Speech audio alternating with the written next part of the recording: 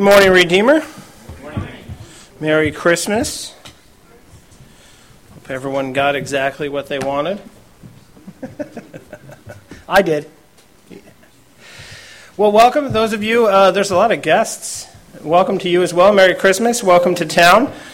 We are doing a series on Mark. Today we are in Mark chapter 12, and we'll be looking at verses 28 through 34. Before we do that, let's pray together. Father, I thank you for your body. I thank you for the church, for calling us out of the world and making us your own.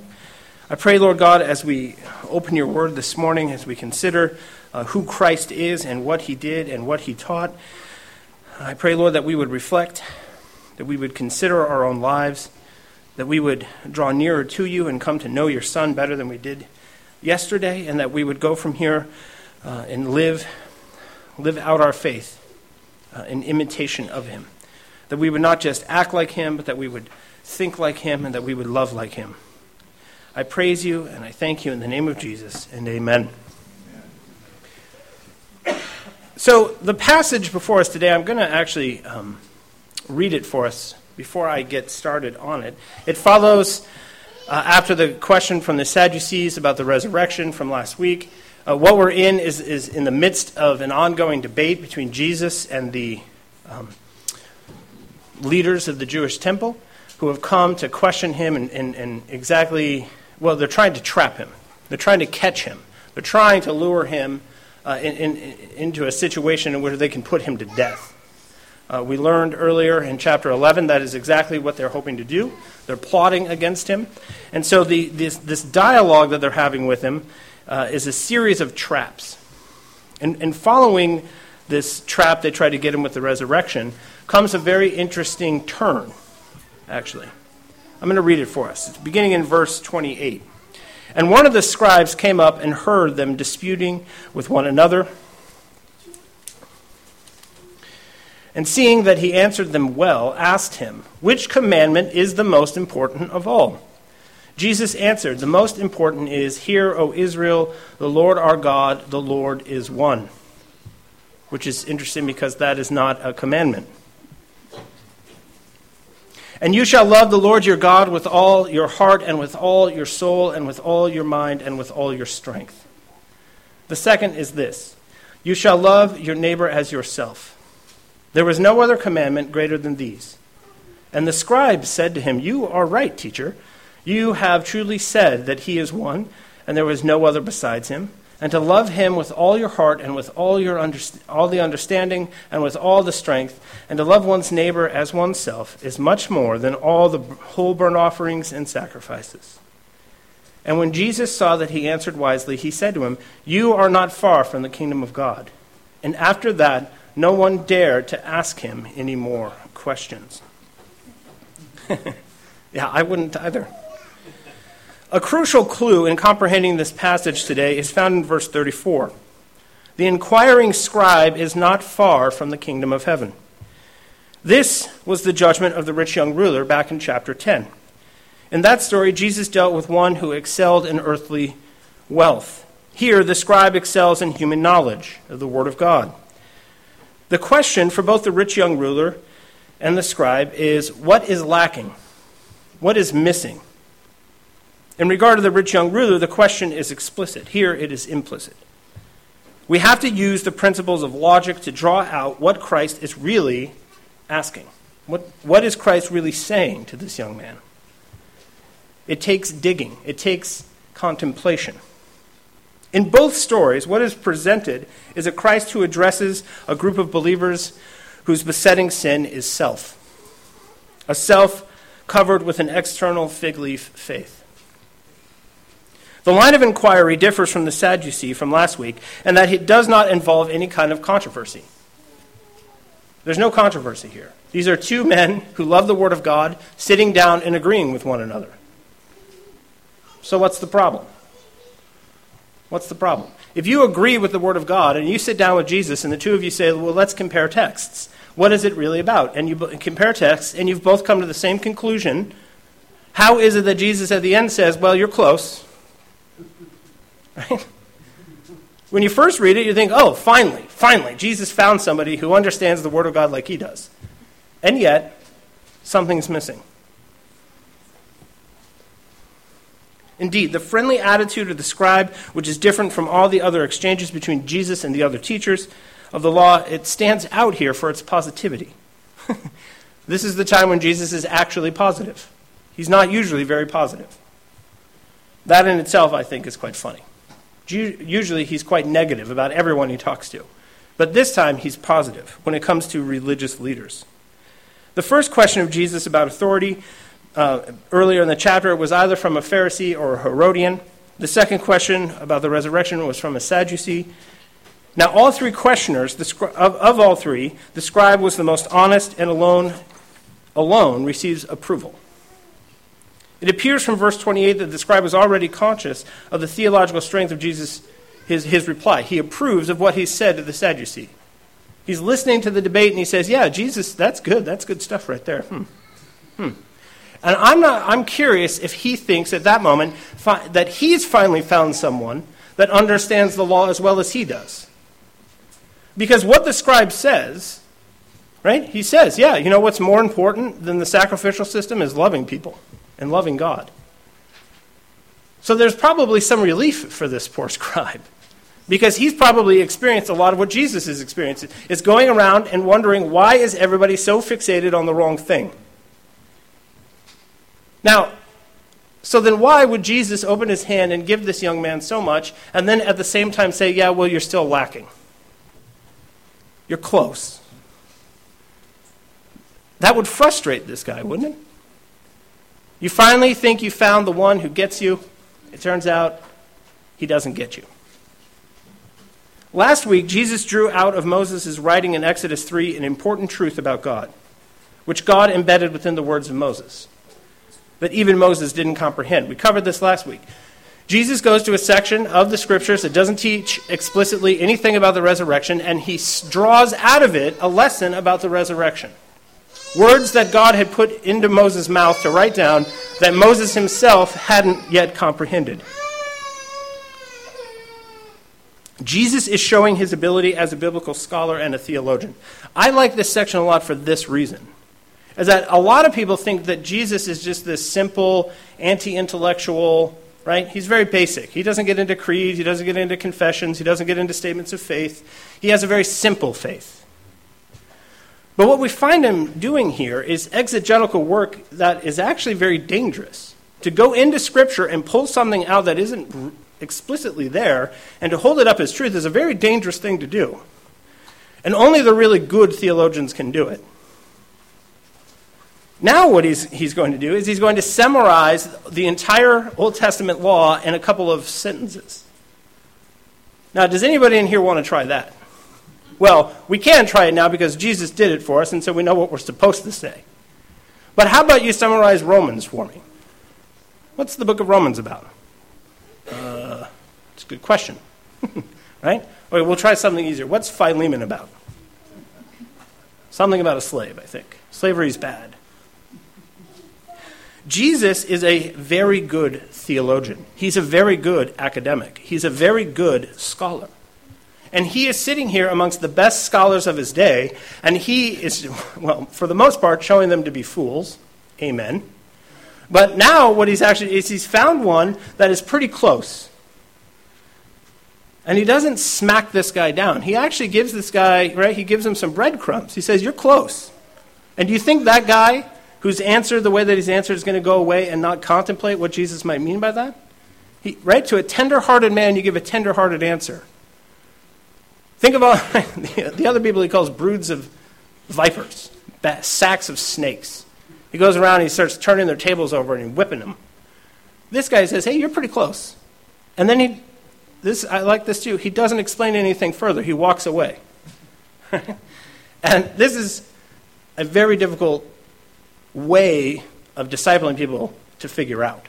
Right? When do you sit down and just explain things and explain things and explain things? And when do you give a little nugget and walk away?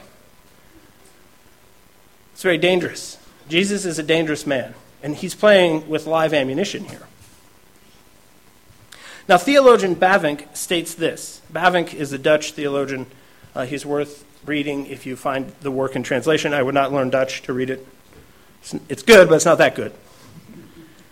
In the case of Jesus and the apostles, this exegesis of the Old Testament assumes the understanding that a word or sentence can have a much deeper meaning and a much farther-reaching thrust than the original author suspected or put into it. We recognize in the way that Jesus and the way that the apostles approach Scripture is very different than our own. Remember, this is the example from last week. How does Paul go to Deuteronomy, finds this verse about not muzzling the ox when it's treading out the grain, and apply that somehow to paying pastors? Does anybody else feel this way when you're reading the New Testament? You come across something an apostle says about the Old Testament, and you think, I've read that. And you go back and you look at it and you think, what? Huh? Right? Somebody here, either you or me, doesn't understand what this Old Testament book is about. Exactly. If Jesus were there, that's what he would say. Exactly. The Bible is a complex book. Some of what it teaches is expressly set down. Some things are drawn out by what theologians call good and necessary consequence. That is a phrase that we should all learn. It's a phrase we should learn to ask one another. You hear somebody say, well, I think the Bible teaches... You could stand there and be like, well, is that good? Is that necessary? Is that good, what you're saying? Is that necessary? If we simply ask one another these two questions, I think it would save us, right, from a lot of bad practical theology. Now, how many of you have ever heard somebody say, well, I got a word from the Lord, or I thought of this verse, and I think this is what it means. I think I should do this. Boom, let's ask these two questions. Is that good? Is that necessary? The third question we're going to learn from the scribe today, because the scribe does what he's supposed to do as a good theologian, and he takes what Jesus says and he compares it to another portion of Scripture. Right? This is Theology 101. This is all it is. You read a passage, you say, is this good? Is this necessary for me to, right? I think this is what it means. You ask, is it good? Is it necessary? And then you got to go find some other place in Scripture where it says it. Because if you don't, then you should stop. And you should assume that it's not good and it's not necessary. Right? This is what Luther was asked all the time. How is it that you, of all people, understand this when everybody else is wrong? Now, if you get asked that question, you're in good company. Right? But if everybody asks you that question, that's not good. Right? You're in the tall grass. Now, what this means, if you're going to go into Exodus 3 and you're going to pull something out that isn't explicitly there, this is theology. This is what theology is. As soon as somebody says, I believe the Song of Solomon is about this, you're doing theology because you're interpreting what it means. You're interpreting what it says. Jesus shows us that our Bible study is often too simplistic, which affects our personal understanding and nearness of God. Remember what these guys' problems are? He says to them, you don't know the Scriptures, therefore you don't know the power of God. If you knew the Scriptures, you would know the power of God. If you knew what the Scriptures said, then you would know the God who it speaks of. This is not the task solely of scholars. Right? I said the word academic a few minutes ago, and how many of you guys thought in your minds, well, this doesn't really have anything to do with me? Right? I swing a hammer for a living. Isn't that Mike's job? Isn't that what we pay him for? Think about these things. Okay. But when your child comes to you and says, wait, I don't understand how you and mommy are one flesh. What does that mean? There you are, and there she is, and I don't get it. And as soon as you answer that question, you're doing theology. Now, how many of you parents have had your kids ask those questions? Right? This is not ivory tower stuff that I'm talking about. Your friend comes to you and he says, yeah, this is for the young men in the room, young ladies who are old enough to date. But your buddy comes to you and says, yeah, there's this girl, she's smoking hot, and she's really into religious stuff. She's very spiritual. I think I could evangelize her through dating. Right? That teenager hears that from his friend and thinks, oh my goodness, that is a problem. And he begins to explain why this is a stupid idea. That young man is doing theology. This is not, right? This is my point. This is not something that is done simply at Westminster Theological Seminary. Jesus knew the Scriptures and ultimately what they were really about, which is God. Because that's what all of these questions are about. Who is God? Who am I? What does he expect of me? Therefore, what should I do? Now, what theological question doesn't involve that? Who is God? Who am I? What does he want me to do? Therefore, what should I do? That's like the only 4 theological questions, really, that there are. Now, is that not important, ladies, to you raising little children? Right? I've said this before. You're the ones raising little souls, right? We think that, oh, well, my husband, he's really into theology. He knows about those things. It's okay. Wait, well, who spends all day with the kids? Hubby? Right? He gets a little bit of time right at bedtime, and hopefully he's using that time to read them fairy tales, not give them his opinion on supralapsarianism. Right? Who's with those little ones all day long, training them to grow up and go into the world and believe and know who Jesus Christ is? Jesus is in this story doing much more than we realize. He is expanding on this idea that knowing the Scriptures is knowing God, and that theology is something that is important to every person. Now, why? Why am I saying this? Let's get into it now and see what Jesus is doing. Mark chapter 12, verse 28. And one of the scribes came up and heard them disputing with one another, and seeing that he answered them well, asked him, which commandment is the most important of all? He's asking him because Jesus had answered him well. The Sadducee, Jesus answered well, and now the scribe is like, okay, I approve of this guy. I want to hear more of what he says, and so I'm going to ask him a question, but it's not a trap. I really want to know. A distinction here is made here between lighter and weightier matters of the law, smaller and greater commandments. This is an inevitable feature of Jewish piety, since it is traditional to speak of 613 individual commands in the law. 613. That's a lot. That's a lot fewer than King County has. Don't get me started. I used to take my break in this room, the wall the size of this one behind me, and it was law books, and I thought, are those federal laws? They're like, oh, no, those are King Counties. I didn't eat in that room anymore. That's frightening to me. But if there are 613 laws, do you think that it's possible that some of them are more important than others? Now, okay, I understand. We all fall short of the glory of God. All sins are equal. Right? No one is as holy as God. But we all understand that a child stealing a cookie is not the same as a man committing murder in a home invasion. Right? If your theology makes those two things equal, we all understand that those things aren't equal. And yet we come to the Word of God and we're confused when Jesus talks about weightier matters of the law, which he does do. In Matthew 23:23, Jesus says this very interesting thing. Woe to you, scribes and Pharisees, hypocrites, for you tithe mint and dill and cumin and have neglected the weightier matters of the law. Right? You're weighing spices, but you can't even weigh the law to tell what's more important. You've neglected the weightier matters of the law, justice and mercy and faithfulness.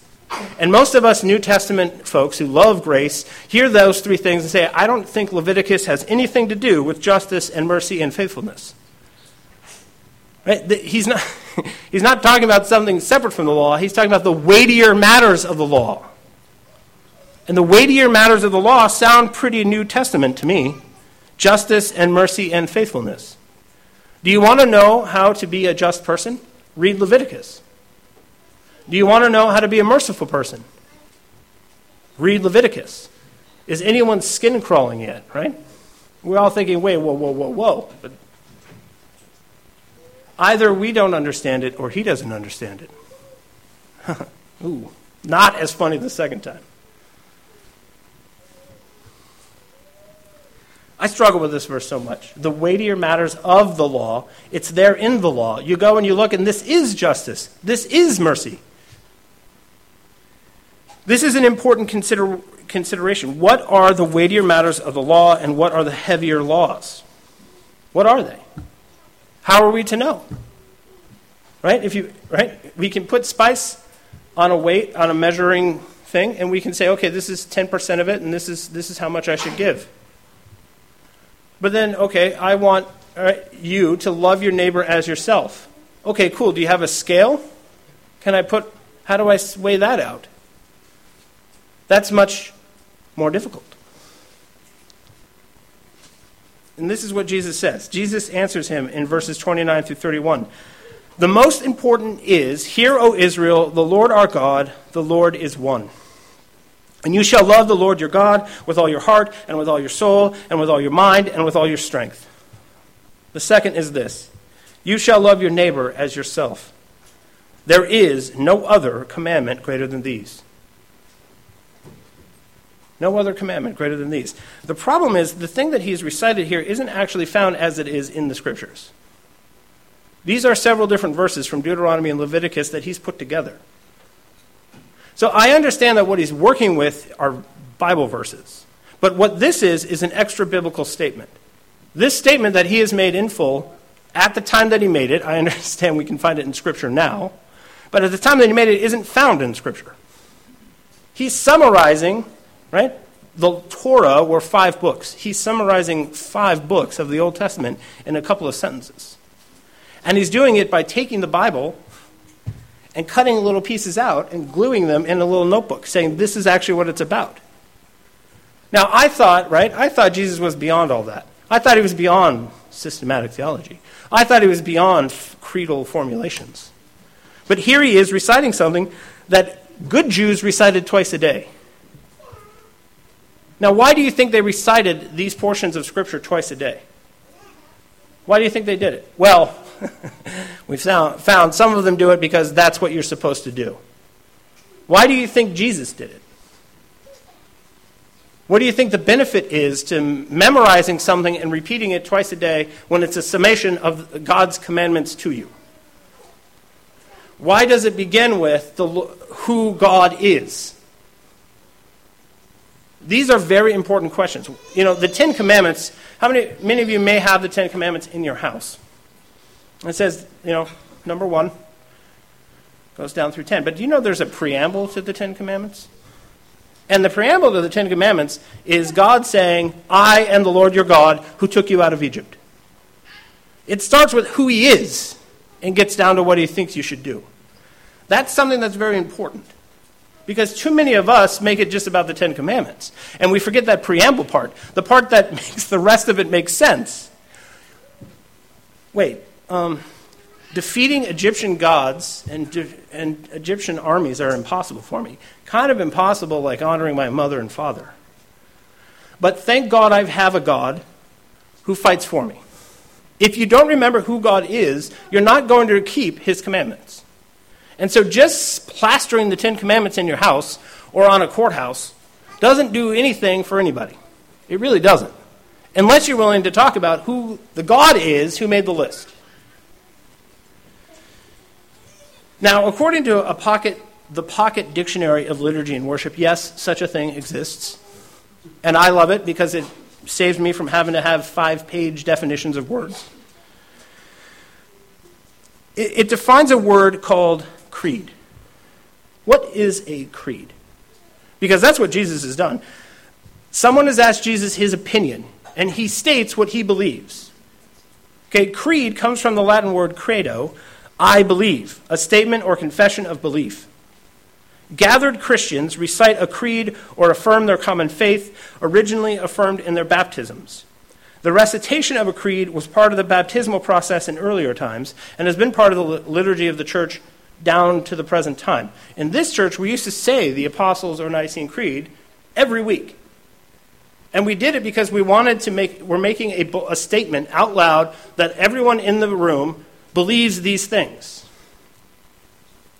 The Shema, which is what Jesus partially quotes here, is from Deuteronomy in chapter 6. It begins in verse 4. The Shema is something that Jews used to memorize and recite. So a creedal statement, I believe, and you follow it with lists of doctrines, goes all the way back to Deuteronomy. Because many modern Christians think, oh, that's something that, right, they hear the word catechism, and they think, oh, that's those Roman Catholics. I don't want nothing to do with that. Right, or even the word creed sounds like what? Does that sound like an American Baptist in the Midwest? Right, they don't really have creeds, do they? It sounds very counterintuitive to the modern faith that we hold to. But here we open the scriptures and Jesus is repeating a what? He's reciting a what? A creed. What does that tell you about what they call creedalism? Is Jesus opposed to creedalism? He's repeating the creeds of his day. The basis of creeds is found in the Bible itself. Proverbs chapter 22, verse 28. Do not move the ancient landmark that your fathers have set. Now this is important if you want to do land law, right? I can't sneak over to your house and give more room for my sheep by taking your stone that marks your land and moving it over on your side 20 feet. I'm not supposed to do that. But this verse has been quoted, right, by the magisterial reformers, theologians all through the Christian period, the Jewish theologians, as an understanding that we're not also supposed to move our creeds. They're fixtures, denoting this land from what land out there? Unbelief. This is belief, the land of belief. That over there is the land of unbelief. Don't move this. Deuteronomy 19:14. You shall not move your neighbor's landmark, which the men of old have set in the inheritance that you will hold in the land that the Lord your God is giving you to possess. If you want to possess the land of your fathers, it's about more than land. It's about doctrinal statements. Creeds are ancient boundary markers, and creeds are systematic theology. They're thematic summaries of the Bible. Theology is unavoidable, as I said before. Systematic theology happens whenever you seek to apply Scripture by asking what the whole Bible teaches about any specific subject. If somebody says, what is a Messiah? And you go to, you start in the Old Testament, and you work your way to the New Testament, summarizing everything that the Bible has to say about what a Messiah is, you've done theology. Now, if that's the definition of theology, does that make theology more important than you thought it was yesterday? When someone comes to my wife and they say, can you explain to me exactly how I ought to be disciplining my child? I need some advice. I'm really struggling.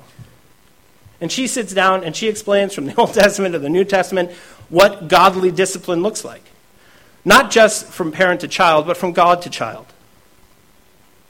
That's systematic theology, ladies. And you do it while folding laundry, baking bread.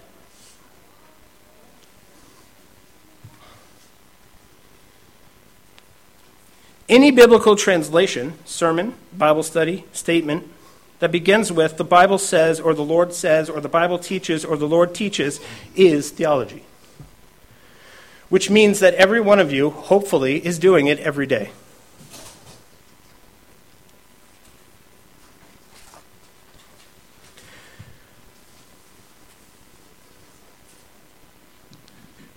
Now, what is the summary of Jesus' theology? What is it? Before we get to that, there's a tone that Jesus has here with this young man. This isn't confrontational. He's not dealing with hard-hearted people who don't know, who think they know and don't know and need to be roughly displaced from their self-reliance. Jesus is dealing with someone here. He's instructing him. He's teaching him. He's guiding him along. And this is what the word teaching in Greek means. That is used all over the place in the New Testament. It's didache is the word, and it's a family of words. And now listen to this. This is the idea about theology. This is what the first theological handbook that the Christians ever had was called the didache, the teaching. Because theology that is teaching is good theology. Theology that isn't. Let's look at how this word is used in the New Testament, because this is our guiding principle. Acts chapter 2, verse 42. Tell me if this sounds, right, like the kind of theology that you're used to thinking about. Acts 2:42. And they devoted themselves to the apostles' teaching and the fellowship, to the breaking of bread and the prayers. Titus 1:9. He must hold firm, this is speaking of elders and leaders, he must hold firm to the trustworthy word as taught, so that he may be able to give instruction in sound doctrine and also to rebuke those who contradict it. 2 John 9, everyone who goes on ahead and does not abide in the teaching of Christ does not have God. Whoever abides in the teaching has both the Father and the Son. Right? But what is a lot of modern theology? A lot of modern theology, right? I have a friend who teaches at Westminster Theological Seminary, and there's a phrase that they use out there in those circles, and it's this: publish or die. Now, if publish or die is the academic approach to theology, what kind of theology are you going to get? Yeah, exactly. That's what I thought too. What is devoted to the apostles' teaching? Warning those people who are going astray. Right? Does this sound pastoral to you? These verses I read. Yes, that's good theology. When you're guiding your child in the way they ought to go, that's theology and that's pastoral and that is good. Right? If I just want the arguments that these people get in these days, that I have to on some level keep track of, simply so that I know the difference between people who are off their rockers and people who aren't. But now they're talking about the ancient covenant between God, Father, and Son that doesn't really say much about it in the Bible, but we're arguing about the nature of that and exactly who supersedes who in the Trinitarian life. Now, how many of you guys are going to read a book about that and go out and love your wives better? Right? I'm as anti-intellectual and a fundamentalist when it comes to the right kinds of things as anybody. Now, what we do is we hear what I just said, and what many of us do, take all of it and drop kick it across the street, because I don't want nothing to do with books. I don't want anything to do with anything scholarly or academic, because it's antithetical to heart religion. Right? This religion is religion of the heart. It's about how you feel. It's about what you're experiencing. Now, isn't that just as bad? They think it's all about the head. You can't reject that by saying it has nothing to do with the head, only the heart. Well, and now we have these, well, it's not a new thing, but the social gospel, right? It doesn't matter what you know. It doesn't matter how you feel. Love is a verb, okay? And there are people using black construction paper in elementary schools in the inner city, and it's racist, and we have to stop it. This is a thing. This is a real thing. I'm not kidding. Right? I just watched a lecture by a nut job from South Seattle who thinks mathematics is racist. We've been teaching racism for decades and centuries because of the way that we teach math. Right? Because if you're a little inner city kid, do you really want to hear about what the ancient Greeks thought about how to do equations? Why are you, right? We're still listening to the white masters, apparently, or some such nonsense. So people like that think the gospel is all about what you do with your hands. So you got the people who think it's all head, you got the people who think it's all heart, and you got the people who think it's all hands. Which one are you? You're going to be one of them. Maybe a combination of two. Maybe none. That's its own problem. But what does Jesus say?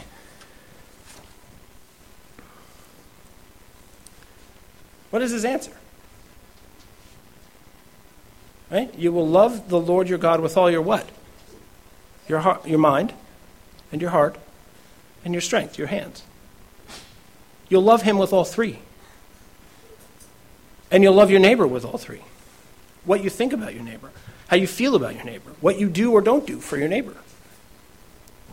Right? That's his summation of the law.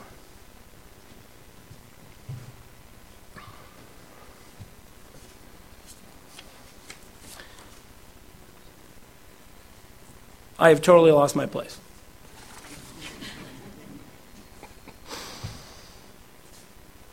Okay, here we go.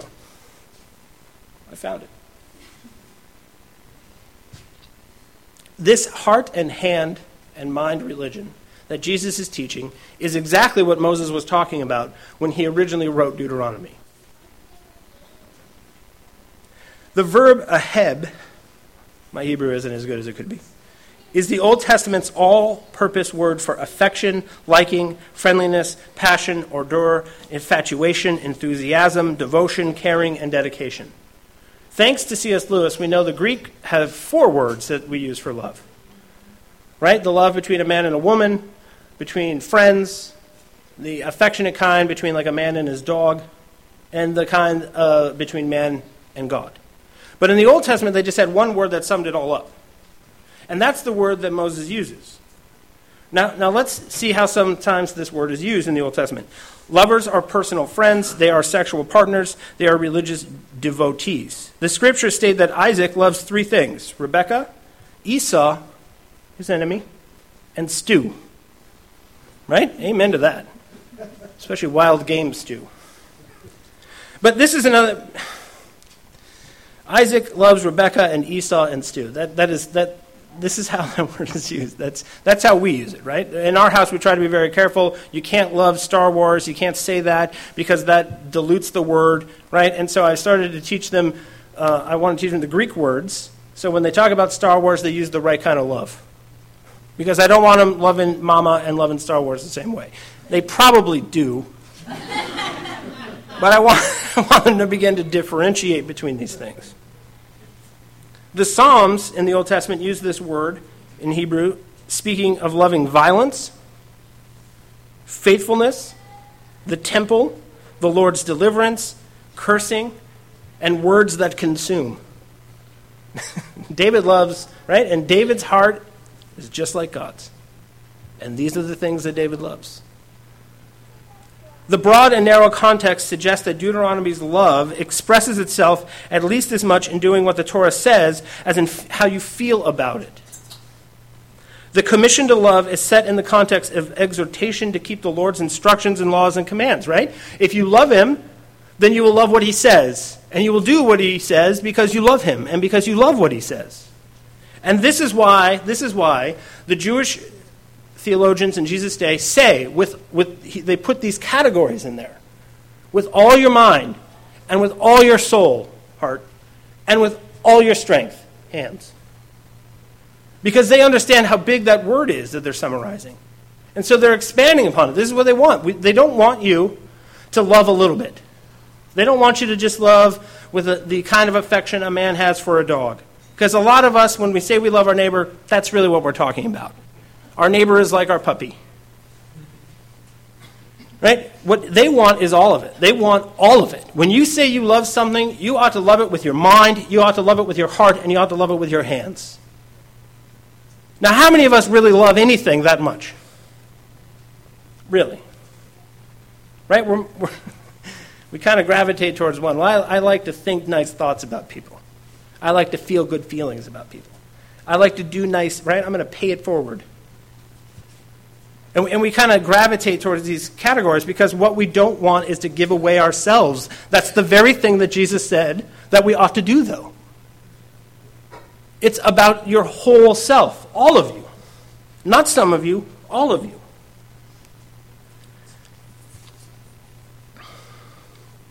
St. Augustine summarized Jesus' teaching in this regard, in this way. This is what he said, and this has been quoted to me so many times by unbelievers, but this is a good one. I don't want them to steal it from us and wreck it. This is what Augustine said: love and do as you like. That's not what he said, though. That's what I hear all the time from him. It says love God and do what you like. Because if you love God with all your mind and all your heart and with your hands, that will, right? You're free to do whatever you want. Because that love will direct you in the right direction. Right? When unbelievers say this, the immediate question is, okay, well, let's talk about two words. Let's talk about the fact that you left God out of this. And what do you think love means? But this is, right, for freedom, Christ has set us free. And what he wants is for us to understand the love of God towards us and respond with a kind of love that is freedom. I can go where I want and do what I want and say what I want and think what I want because the love that I have for him is the guiding principle in my mind, in my heart, and in my hands. That is a free person. That's Paul. Right? That man, he's all things to all people. You can do whatever you want from him. Nothing's going to separate him from the love of God. Not stones, not starvation, not shipwreck. Now, is that the kind of love you have for God? Right? Right? Your car breaks down right after church.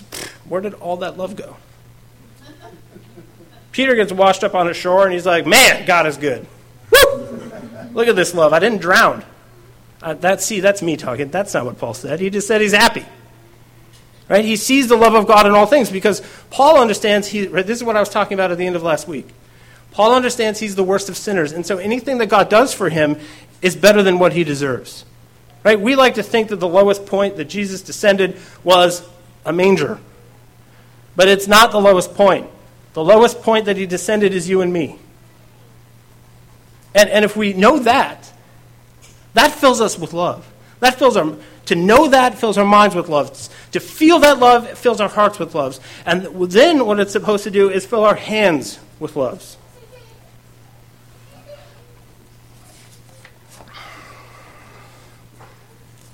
Mark chapter 12, verse 32 and 33. And the scribes said to him, "You are right, teacher. You have truly said that he is one. And there was no other besides him. And to love him with all the heart and with all your understanding and the will of the strength, and to love one's neighbor as oneself is much more than all whole burnt offerings and sacrifices." You are right, man. Look at this guy. Hey, everybody, look at this guy. He nailed it. Loving God with your whole self and loving your neighbor as yourself is more important than the temple and what's sacrificed in it.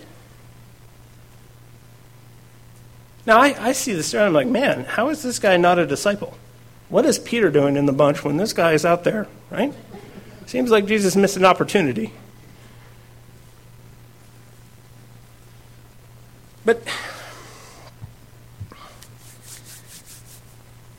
here this man is judging Jesus, listening to the words of Jesus, judging them, testing him. And all the while, what is actually going on? The Word of God is sitting there judging him.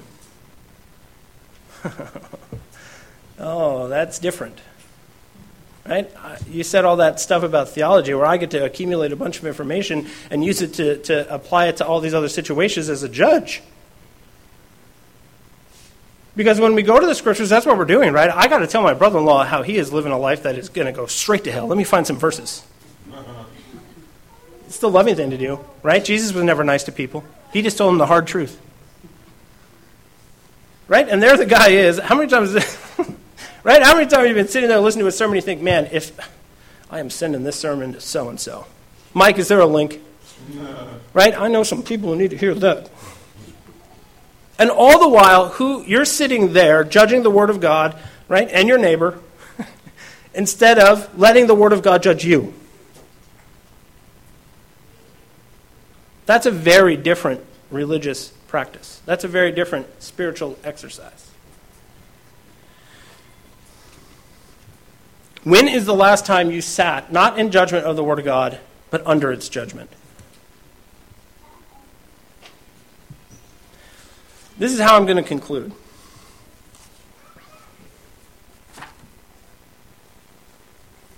Let's find out if you love Jesus.